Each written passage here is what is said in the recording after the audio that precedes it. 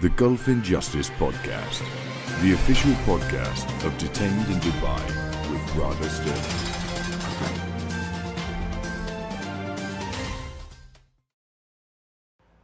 Welcome to the Gulf Injustice Podcast. I'm Rada Sterling, and today we're going to be listening to a very disturbing voice message from British national Albert Douglas, who has been unfairly detained in Dubai for the past 7 months.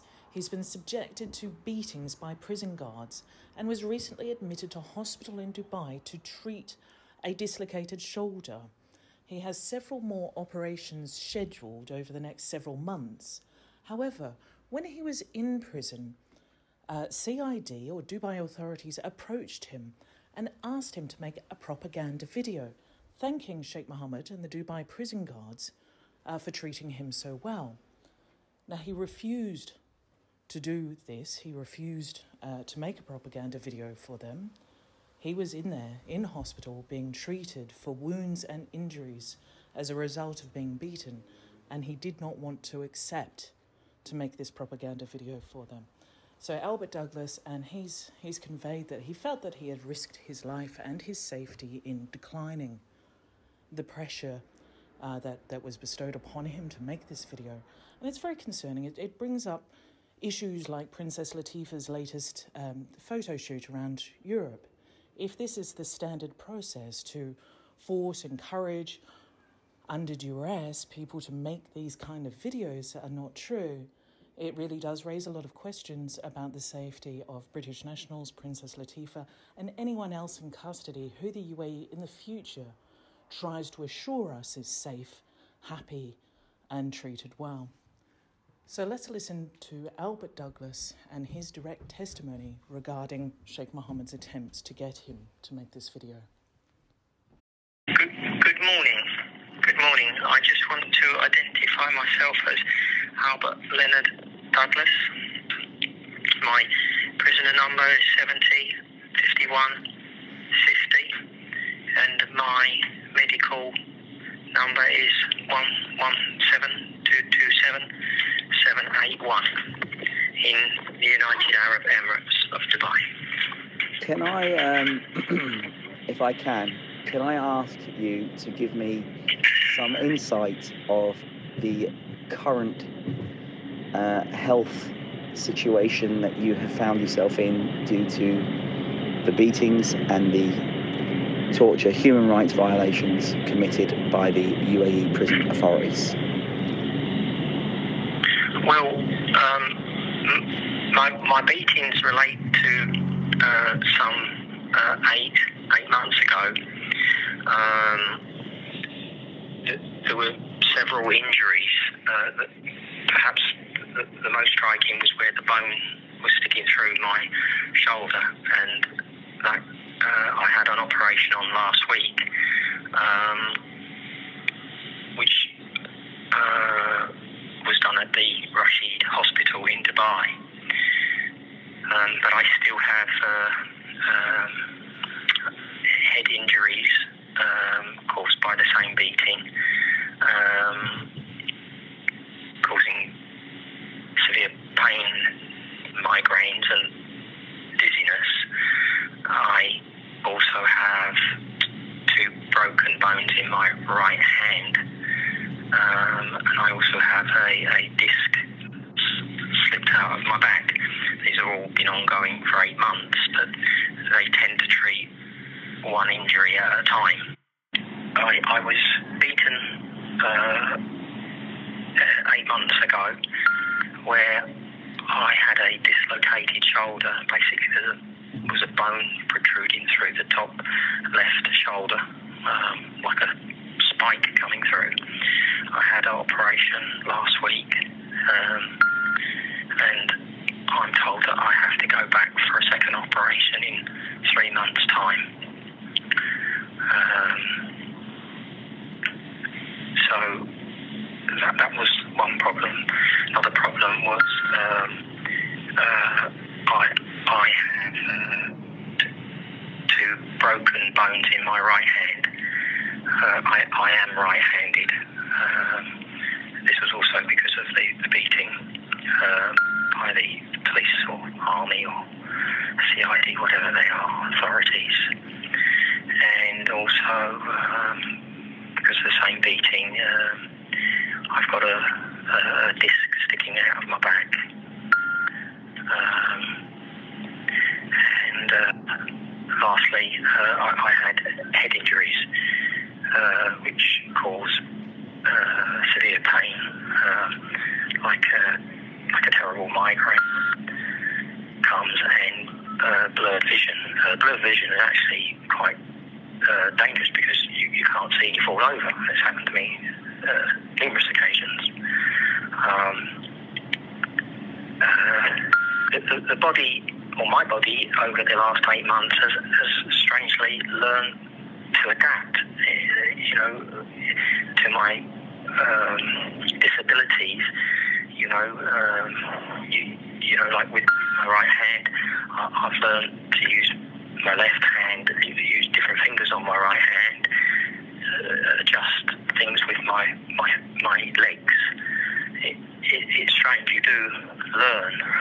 The body adapts, and sleeping was always the most difficult bit, but because you get pain and you wake up, or you roll on your shoulder or on your back, and so I've learned to sleep upright. So the body adapts, but it's I put a brave face on it and so forth, but it's difficult to say the very least. So I'm in constant pain and discomfort. That's where I'm at. With the medication, I also have a heart problem, which is separate. There's nothing to do with the beating. It's a separate thing. I've received no medicine at all for that. Zero. Despite what the authorities say, I haven't received anything. With the hospital, I was released last, I think it was Wednesday. They did give me a bag full of medicine, but when I was brought back to the prison, they didn't bring me back to my cell. They put me in an isolation building, which I didn't even know existed, building number 3 they call it, and that's where you go if you've done something terrible like isolation, away from other people, and if you have any sort of diseases like TB or COVID, that's where apparently they put you. So I was separated from my medicine, or it was taken away from me, and I haven't received any as of yet. I think most of the medicine was actually painkillers for the operation, but I haven't received any. I'm assuming it was sort of anything from 2 o'clock to 4 o'clock in the morning. There's no clock in the hospital ward, but the policeman, or major, I can't remember if he said he was a major or a captain, but he was in a condole of the baseball hat and the other way around. He came in, and he came with a couple of soldiers, policemen, and they came in actually 3 times during the course of that. They asked me who's going to pay for the operation. Did they expect Dubai police to pay for it? And then they put me on the phone, a mobile phone, to a colonel at headquarters. And this colonel said the same thing: who's going to pay for this? Do you expect us to pay? How are you going to pay? And I was, I don't even know at that time what the cost would be. There was no estimate. They could put any figure. I didn't know, and I didn't have any money. They've taken everything from me. I got nothing. And then the third time they come, there were 6 of them armed. Very, very intimidating. I kid you not, I was terrified because I've been beaten before, so I know what happens here. I talked to the other inmates. It's commonplace, this type of occurrence, and they come in and they basically said, to make a propaganda video for the UAE police prison to say, you know, how wonderful I've been treated. And was that also to thank Sheikh Mohammed, I understand? Yes. And, you know, it was just, I was so intimidated by what was going on. But I said, no, I'm just not going to do this, because it's not only not true, it's not correct for all the other people that are in similar situations to myself to do this. You know, I'd be letting down other people as well as letting down myself. So I said no, expecting that, you know, I'm going to get repercussions. But the guy left and the soldiers left. They did insist that they take a photograph of me, so they got me up out of my bed. I was chained to the bed, and you know, they sort of said, smile, took a photograph, and that was it. That was the only type of propaganda photo they did end up taking. But I don't know if they'll come back one night while I'm in the prison here. I mean, you know, every night I go to bed thinking, will they come and get me? I don't know. One more small point, which was concerning the British consulate or embassy, were coming to see me the morning, 2 mornings after the incident with the, you know, where they come to do the promotional video, and they were downstairs. They told me, get up, get dressed. They're on their way up. They'll be here in 2 or 3 minutes. And I was going to tell them. I said I was going to tell them what happened to me the night or the 2 nights before, and they stopped them coming up. And I've spoken to the consulate about this yesterday, and they did confirm they went through the correct procedures to get approval for a visit to me. They were in the hospital, ready to come up on floor, and were detained here in Dubai from coming to see me, and they never did come to see me. And I think that has something to do with the propaganda video as well, but I don't know. But I did tell them. I mean, we've thank goodness for Rada Sterling detained in Dubai, who has just worked volumes on the Boycott Dubai movement, but also Prisoners Abroad have been working very carefully with talking to the FCO to report this. So I'm glad that you've got to speak to them. I'm assuming that is Miss Dilshad from the British consulate that you're talking to? I do talk to her. This wasn't her. This was another gentleman who came to see me at the prison because of the promotion video. But he wasn't allowed to see me, so they put you on there is an area where you can see somebody through a glass window, but they didn't allow him in to sort of the glass window, you know, like you see on the TV, really. They made him wait at the gate, and they did like a video thing from the gate. So that was, it was only very, very short. You know, they don't give you a lot of time to say whatever you want. And I spoke to him, and I told him, but he was aware that the consulate people were not allowed to come and see me.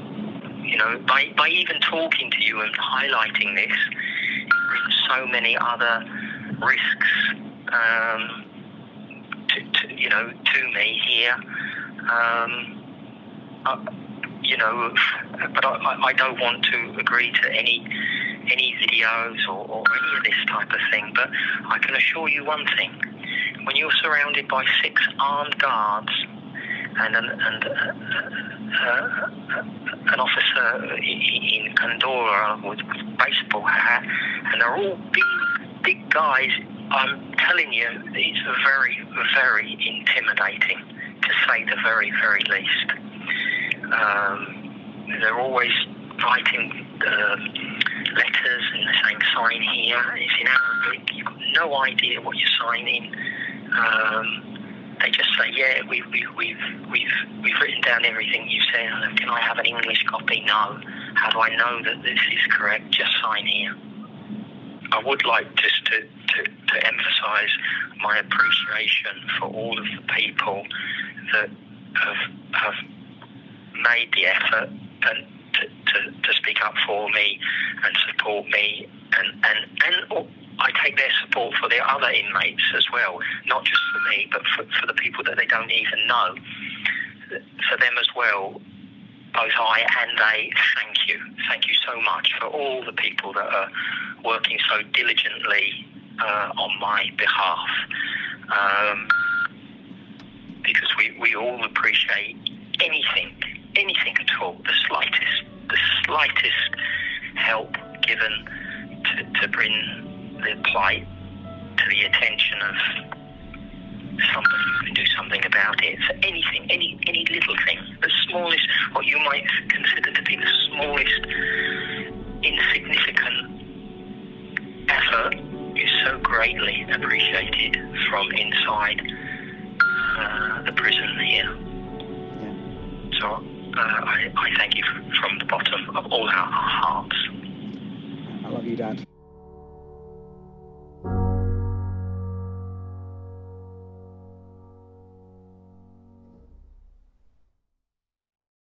The EU Parliament has recently voted to boycott the Dubai Expo coming up.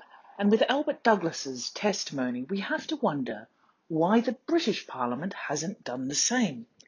Is it possibly because the UAE has recently agreed to invest $10 billion into the British economy? Well, certainly we must prioritise the rights of British citizens, human rights and women's rights abroad over a cash injection from a foreign government notorious for these same abuses. The British courts refuse to extradite people to the UAE based on the real risk of torture, human rights abuses, and unfair trials, unfair detentions, detentions without charges, and discrimination. Now, Albert Douglas has been unfairly detained for the past 7 months. What has the British government done about it? With these testimonies coming through, the British government has failed to boycott the UAE's Expo. They have failed to escalate this matter diplomatically. We need to see this grandfather safe and home in the United Kingdom, and then take steps to ensure that this mistreatment of British citizens in prison does not happen again. The inquest into Lee Bradley Brown's death in police custody has been reopened in the United Kingdom. We have witnesses who saw the police brutalising him in Dubai police detention facility, which led to his death. This is not an acceptable way for a country who is an ally of ours to treat our citizens. Now, we implore the British government to take diplomatic steps to resolve and secure the safety of Albert Douglas. Thanks for listening. I'm Rada Sterling, and this is the Gulf Injustice Podcast. Thank you for listening to the Gulf Injustice Podcast.